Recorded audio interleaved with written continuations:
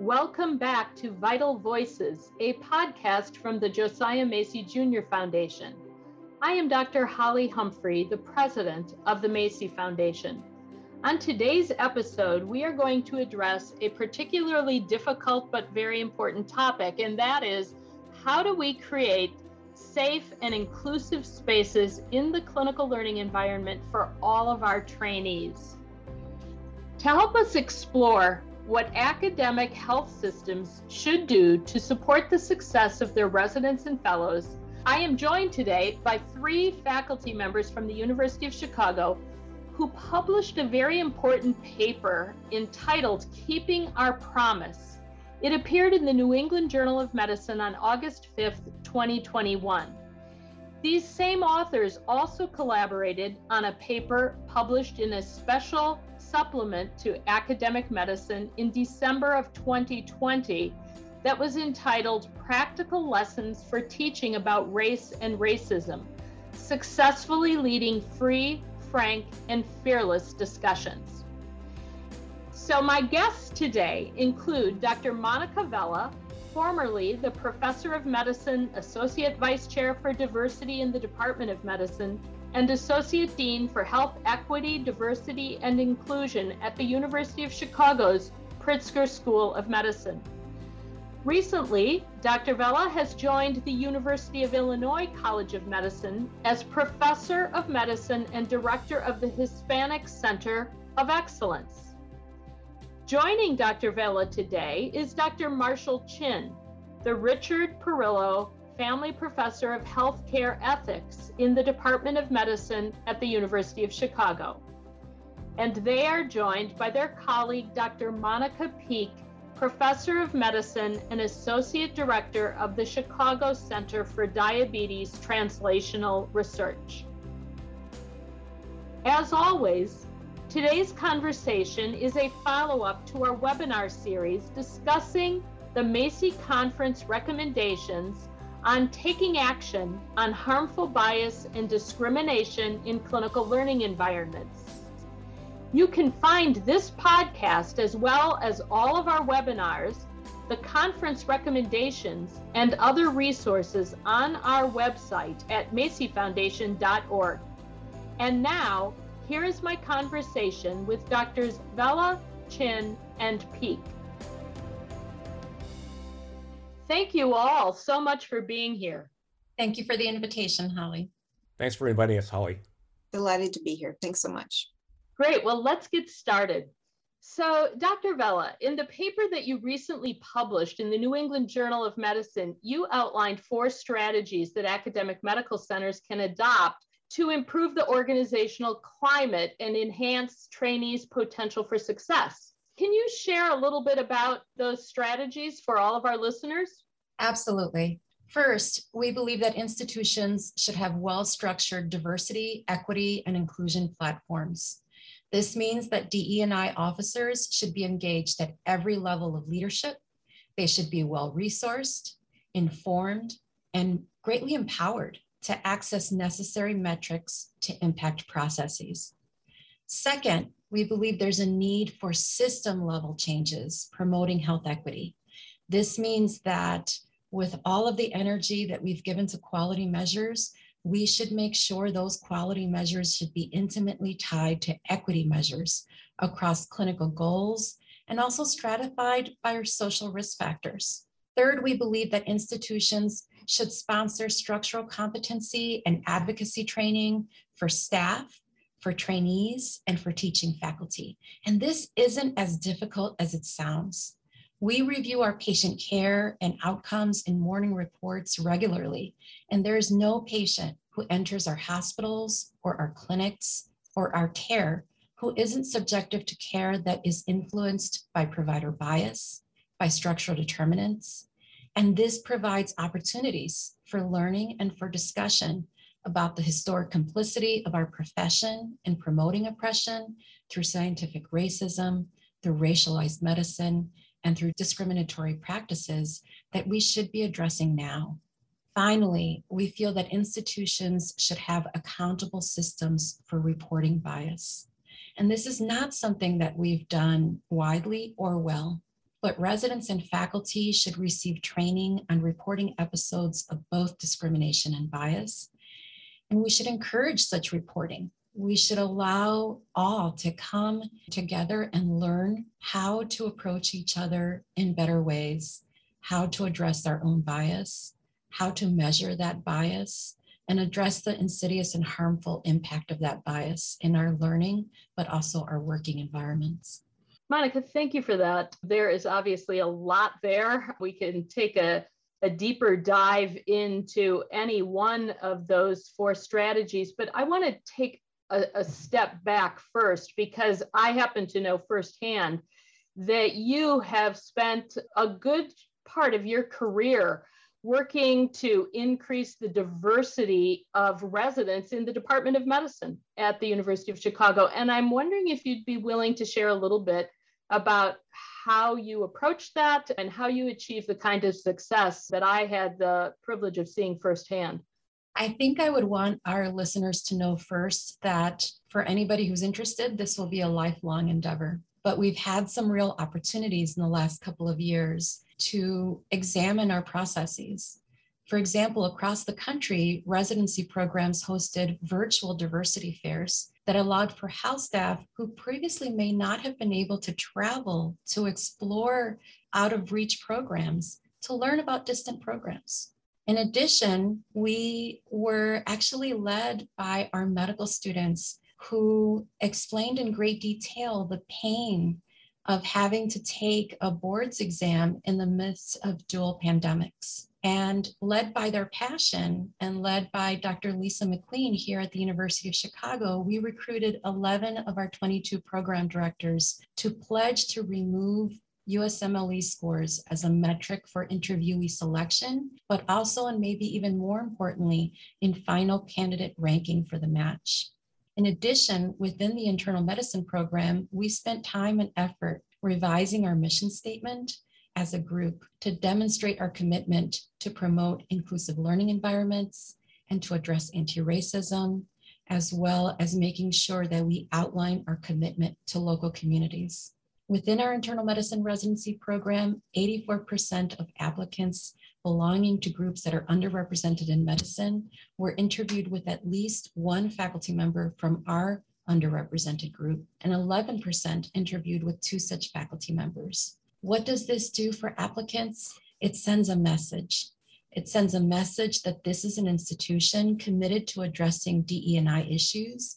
It sends a message that we have highly successful faculty of color who are thriving in academic medicine, and that they too can come here and be highly successful and valued as people. Wow, again, there's a lot there. I know based on interaction that I've had with our listeners over the course of this season that at least some, if not many of our listeners may say, what if I don't have faculty from underrepresented groups in medicine? What do I do with my interview process? I think there's a lot that you can still do, focusing on processes that promote health equity amongst our patients, demonstrating that we understand patient populations, that we understand and have done the work to address bias, that we are welcoming to trainees from all diversities and understand that diversity in and of itself is a marker of excellence, of innovation, and that diversity in and of itself will improve the lives of our patients, will go a very long way, even if the institution has not had the opportunity to really demonstrate the diversity amongst their faculty. You have to start somewhere, and sometimes you have to start at the very beginning. Wow, I love that focus on the patients and the commitment to equity and to eliminating the disparities that we know are so prevalent and that I know you personally have had a good deal of experience with in terms of teaching and working to eliminate. But you left us in an important place that I'd like to turn to Dr. Chin. And Marshall, you have thought a lot about the issues that Monica has already outlined for us. And I'm wondering if you could say more about the structure and support that you think are necessary for big picture institutional diversity, equity, and inclusion initiatives to really be effective? Thanks for the question, Holly. And I'll mention 3 key points. First, as Monica noted, it is critical to create dedicated, funded, and well-resourced teams responsible for the whole institution and individual departments and units. So, for example, at University of Chicago, there's a VP in charge of diversity, equity, inclusion issues who can advocate at the C-suite level. And she runs a cross-institution department of about 5 people, in addition to there being leaders of DEI within each department.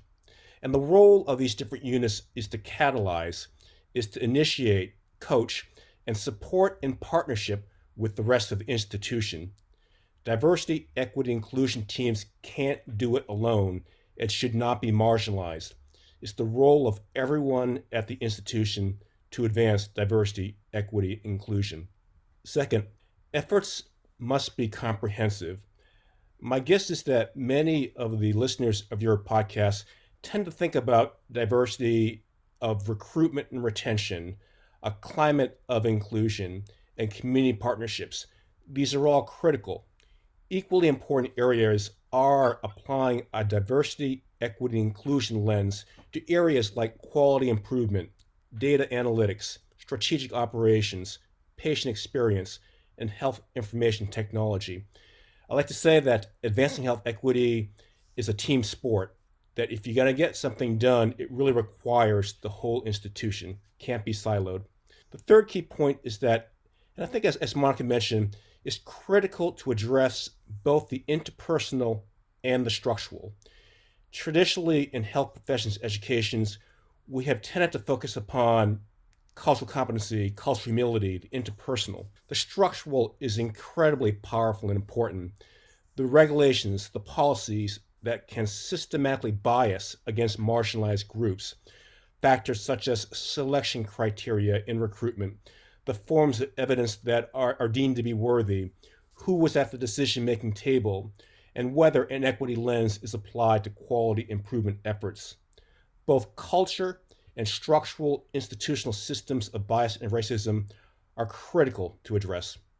Wow. Okay. Well, I think that is a perfect big picture overview. I want to turn to a subject that's near and dear to my heart, as you know, and that is the ways in which this structure impacts residents in our training programs. And specifically, I'd love to hear you comment on the fact that, over the past year and a half, this global pandemic has shown a very bright light on health disparities and inequities. And we know that our residents were on the front lines of caring for marginalized and very vulnerable patients. So given those system level changes that you just described so beautifully, which ones are really necessary to demonstrate the commitment to health equity to help our residents incorporate those same principles into their future practice of medicine or any of the disciplines of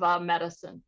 So, Holly, that some people will say, well, this is complicated, that there's so many different factors and so many different challenges. This seems just too hard. I actually think that it devolves down to very simple principles. And maybe the most important one is that the North Star is creating healthcare delivery systems that truly value all patients and meet their medical and social needs. So it sends a powerful negative message to trainees if they see that the resident clinic that often tends to care for poor patients and patients of color is given fewer resources than the faculty clinic. Or if residents see that their institution puts up barriers, making it difficult for patients with Medicaid insurance to be seen at their institution, that sends a strong negative message. So yesterday I was in clinic and I saw one of my favorite patients. So an older African-American woman, and for the past 50 years, she's lived in one of the predominantly white Irish Catholic neighborhoods of Chicago.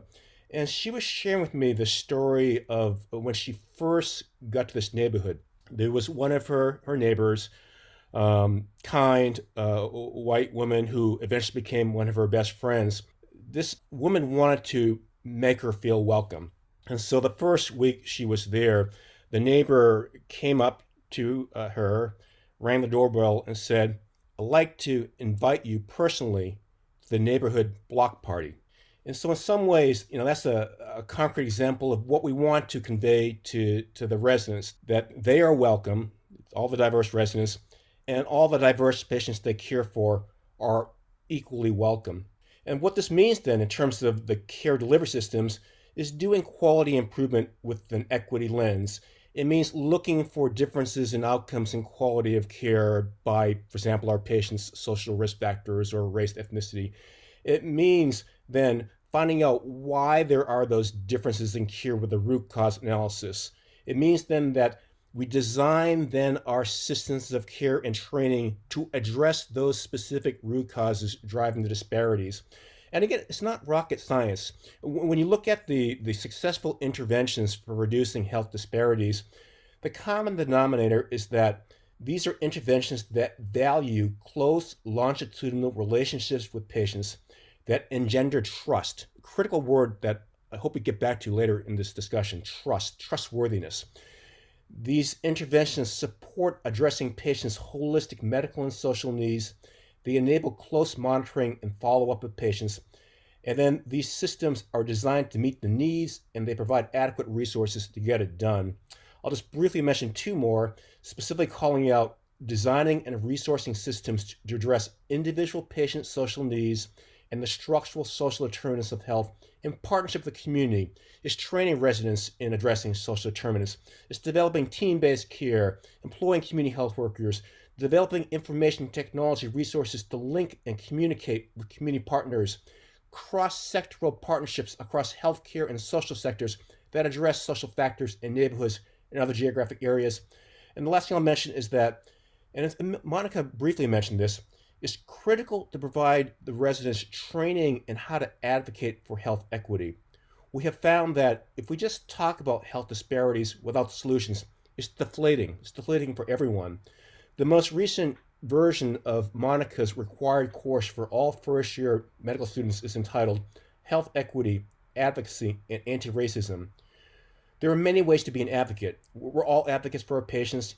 You can advocate in terms of quality improvement, teaching, community partnerships, our role in professional organizations, health policy, and there are many skills that are required for advocacy: communication, writing, speaking, organizational and systems change, partnering with community, self-insight. These are all our responsibility to help train residents in these different skills. Oh, Marshall, thank you. I love all those specific examples. I feel like we could build on each one of those that you mentioned, but I want to pivot to your colleague, Dr. Monica Peak, because I know that she too, along with both you and Dr. Vela, has spent her career really trying to better understand the healthcare disparities, and I think is in the ideal position to help us think about how institutions can respond to create a more fair and more just future, not just for the trainees that you outlined so beautifully, Marshall, but also for the profession and for our patients. So it's really for the community as a whole, very broadly. So Monica Peak, welcome, and I'd love to hear your thoughts about that. Thank you so much, Holly, for the question and for all of these really insightful questions. Every time I'm with Marshall and Monica, I learn so much. And so thank you for bringing us all together. And thank you for saying that the profession of medicine is no exception. We are, as an academic institution, as the profession of medicine, just one of the many institutions in our country. And we are susceptible to the same kinds of structural inequities that the rest of our society is. We have a checkered past, just like the rest of the United States has. We have to, as a health system, as medical schools, as professors and teachers, have to be transparent and honest as we reflect upon our history and understand that our present is not ahistorical, and that in order to move forward, we have to have a clear-eyed view, not only of where we're going, but where we've been. We have to understand how our medical history sits in the context of the greater history of this country and what it has done to advance health equity and what it has done to hamper those advances and to hinder directly health equity. There are things that I learned about when I was a medical student around the Flexner Report. And what I learned was that it was a beacon of light and how we learned to set a new era for standards of medical school curriculum and how we were, practicing medicine in the new age. What I didn't learn and understand at the time was that report was also responsible for the closure of more than 500 hospitals around the country that were African-American hospitals, caring directly for low-income Black people, that it was responsible for the closure of most of the Black teaching schools, medical schools in the country. Very few remained after the Flexner Report. And so that had a direct impact on how and where Black people could access care in a time where segregation was still rampant. And so if they couldn't go to Black hospitals and Black doctors, where could they go? The American Medical Association, our largest organization of physicians in this country, relatively recently started admitting African-American physicians. And back in the day, had specific policies that excluded African-American physicians. And you needed to be a member of the AMA in order to have hospital privileges to be able to admit patients. If you couldn't do that, then where would you go to deliver babies or to have surgeries or to do anything that physicians would need in a hospital setting? And so then arose the development of all of these Black hospitals that were then later shut down through the Flexner Report. We have to think critically about our role as institutional medicine and how we have helped to create health disparities, in addition to the other kinds of social and structural determinants. And when we're thinking about structural racism, we frequently talk about the underlying drivers of poverty and other kinds of structural inequities in accessing goods and services. Typically think about those goods and services as being healthcare systems themselves, and what they have or have not done as far as allowing patients to come in, about not investing in communities as anchor institutions. Most academic hospitals are the largest employer in their small towns or cities, or even in Chicago for their neighborhoods, they're the greatest employer. And if we think about the model of tire companies and car manufacturers, they have had similar roles and think about themselves as having a moral responsibility and obligation to all of those employees to provide healthcare, all kinds of other benefits, to invest in the school systems, to make sure the kids are graduating and had jobs, and all of these other things that healthcare institutions typically have not been invested in. But now, as we more and more see the relationships between these structural issues and health, it makes all the sense in the world that healthcare systems would be in that same game to try and improve everyone's health, particularly the health of socially marginalized populations who have been suffering the most, not only in delivering equitable care that's tailored for socially marginalized groups, but also in investing in structural equity outside of the walls of the healthcare systems themselves. And so we have to think about where we've come as an institution and be very transparent in that, but also have a good understanding of what all the things I've been talking about is structural competency, and teaching that to our trainees, as well as cultural competency, so that once everyone has a good functional understanding of what that means, then we can identify the structural inequities that exist within our health system and begin to effectively address them as part of our institutional mission in order to be able to go forward to increase the health of the entire population of our communities. Again, particularly those who are most vulnerable. Well, thank you, Monica, for that really broad, sweeping view of a very long-standing set of issues. And among the very important points that you just made was the fact that our history shows a checkered past for the profession and for our institutions. And a few moments ago, Marshall brought up the issue of trust and trust in the profession. And I'm wondering, among the many things that you just outlined, how important is it that we acknowledge that past? And on any given day, our patient doesn't come to us wanting to necessarily talk about that history, but it is the case that the American Medical Association ultimately did issue an apology. You made the point that institutions must be transparent. How is it that we can create trustworthiness between our institutions and our communities, and even individually between the doctor and their patient? Would you like to just help us think about that? Because I know it's on the minds of our listeners. Yes, I think what we should be thinking about this model is how we used to think about medical errors. And I was a resident when this came up. And our policy used to be sort of like a hush, hush, keep it quiet, don't tell, maybe try and settle with a patient, but certainly don't go and tell it on the news. We have since done a 180. And now it's apologize, make amends, and do it on the nightly news, Yes. Because what people are looking for is for honesty. They cannot get their loved one back.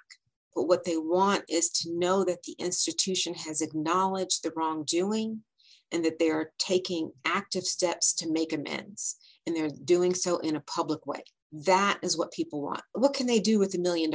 I mean, they can do something with it, but it's not going to take that pain away. It's not going to bring their loved one back. What they really want is justice.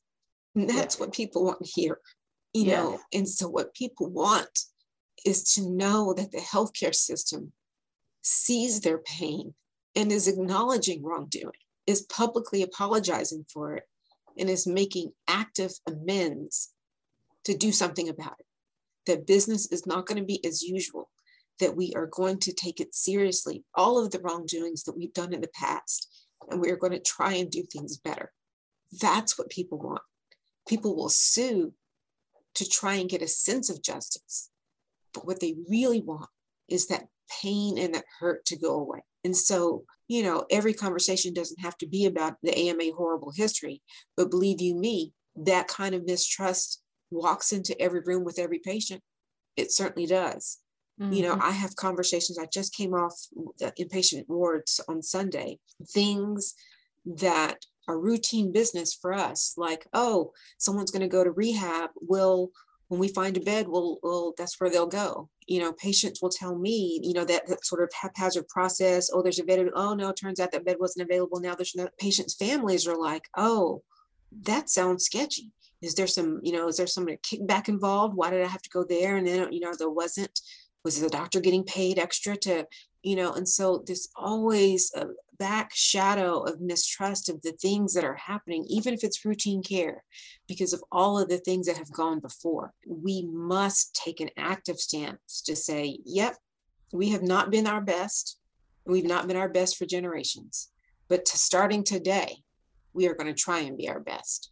And that is going to be a huge thing that we're going to have to square up around equity, and not just with our actions, but with our words, not just with our words, but with our actions.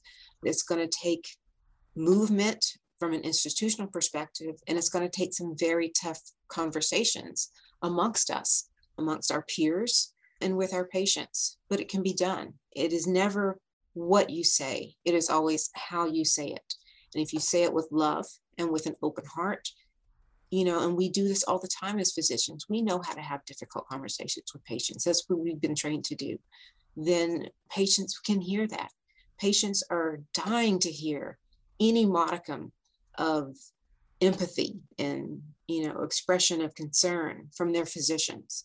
And so if they get that, then they will meet you more than halfway.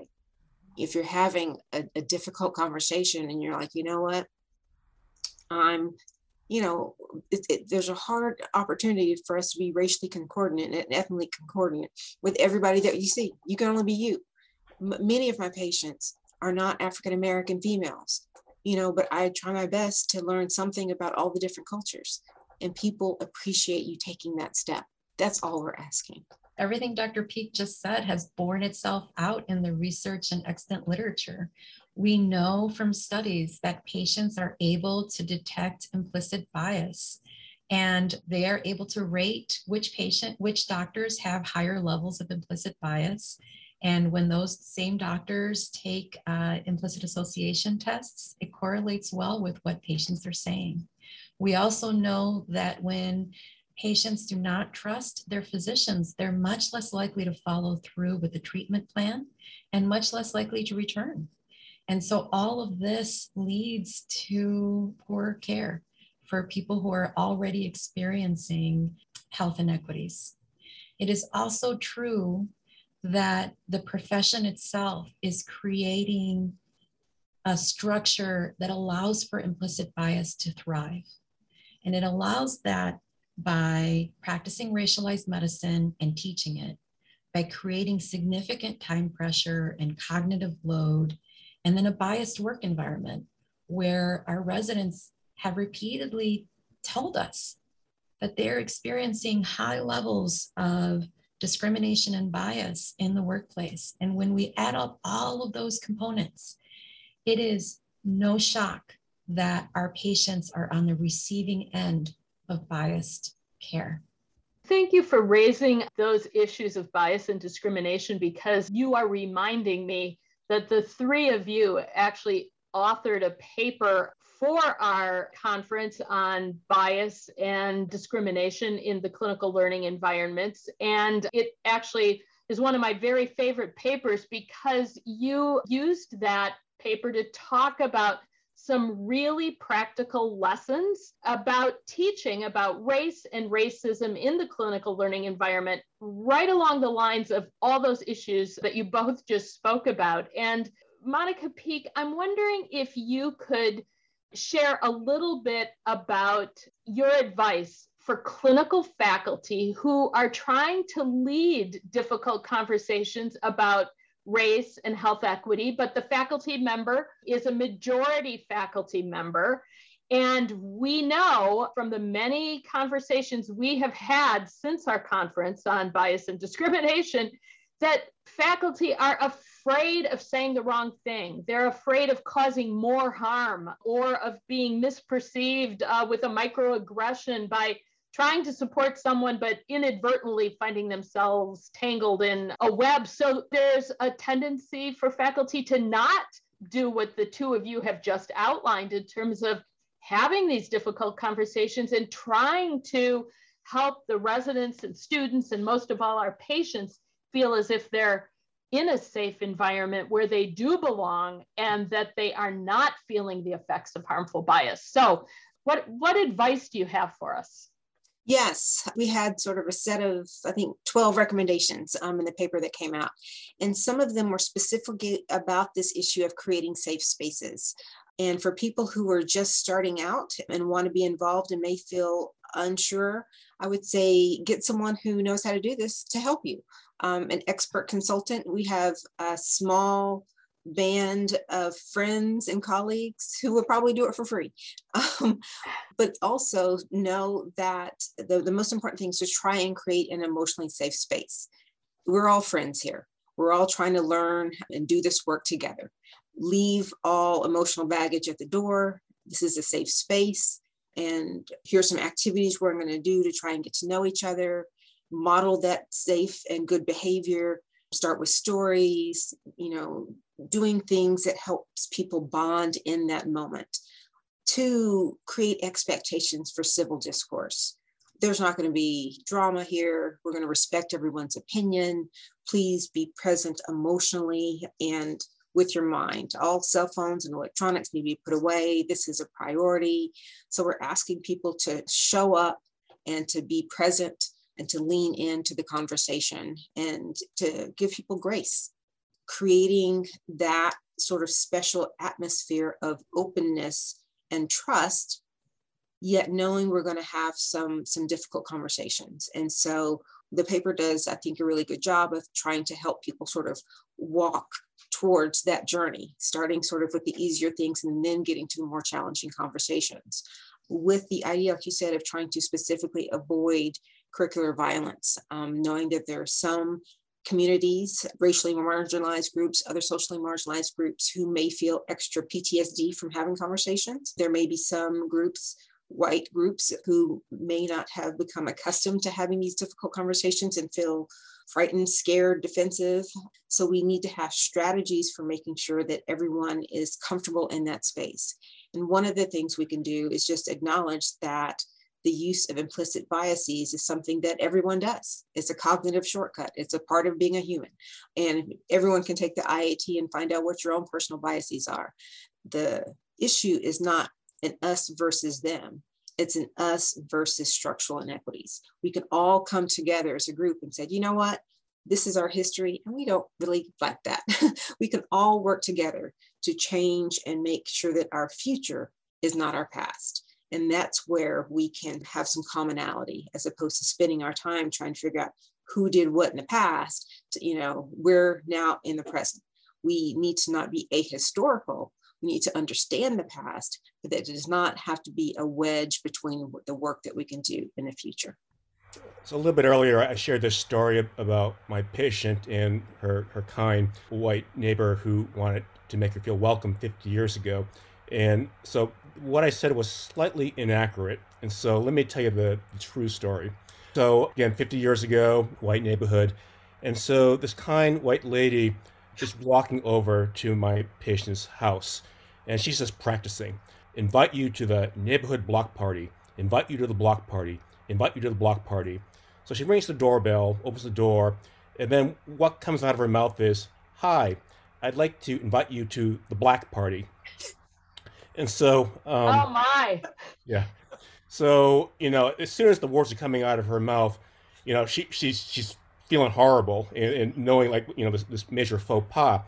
And so she apologized, and, my patient said, well, it was clear this is a well-intentioned woman and this was a mistake, and, apology accepted, and, they became really good friends.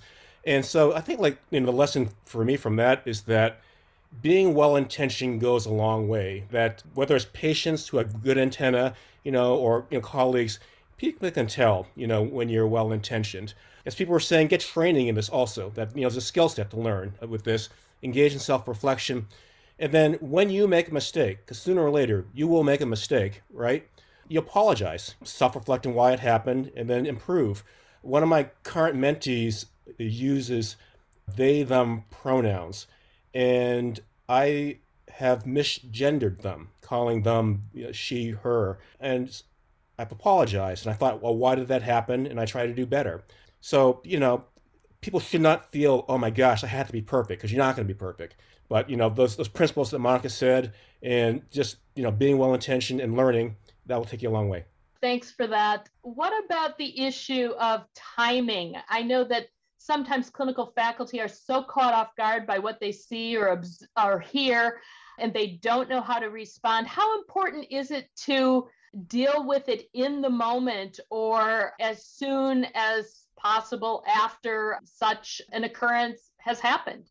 That is an excellent question. Monica Vela and I have a paper now under review that's being first authored by one of our joint fellows. Monica, do you want to take that? I think that the opportunity to address the emotionality, the trauma of the moment is key. Being able to immediately say, I recognize that shouldn't have happened. I'm so sorry that this is so painful. We should talk about this some more and work on it together is exquisitely important. Ignoring it and waiting until a later date will only create more emotionality and more trauma. But there's some work that needs to be done by everyone so that they can be prepared to address these things, both in the moment and then repair later. Monica, did you want to add to that? I think that's exactly right. I think that sometimes it's challenging because we're never prepared for implicit bias when it happens, or, the words. We always have something that we could have said later in the day. I should have responded this way. And so if we can try our best to react in the moment on behalf of ourselves, or more importantly, on behalf of our colleagues who are more traumatized by the event, and be an ally, an active ally, an upstander, then that goes a long way for diffusing things in the moment, for setting a precedent for what is acceptable behavior in that moment, and for all the trainees who are watching, and affirms the humanity of all who are involved. Thank you. That is just a beautiful wrap up. I regret very much that we are out of time for today, because you have just brought up another extremely important issue, and that is the role of upstanders when they witness things that are wrong. And that is such an important element of creating learning environments and healthcare environments that are inclusive. But I think it deserves a session of its own, because it is so important, and really based on some skills that I know each one of you have had a lot of experience in modeling and in teaching. So we're going to save that for another session. But I want to thank all of you for the ways in which you brought to life such an important set of issues, from the big, broad institutional and societal issues to the day-to-day issues that we see in our hospitals, taking care of patients when they're hospitalized. And you also took us into your offices with your patients as you shared some very personal examples with our listeners today. So on behalf of everyone, I'd like to thank you all and wish you the best with the important work that you are doing each and every day. Thank you. Thank you, Holly. Thanks very much, Holly. Thank you again for having us all. For more on today's discussion, I encourage you to read the Macy Conference recommendations and related resources. You can find all of these on Macy Foundation's website at macyfoundation.org. Thank you for listening, and we hope you'll share this conversation with others. Be sure to subscribe wherever you get your podcasts so you'll be notified when the next episode drops. And make sure you're signed up to receive email updates from the Macy Foundation.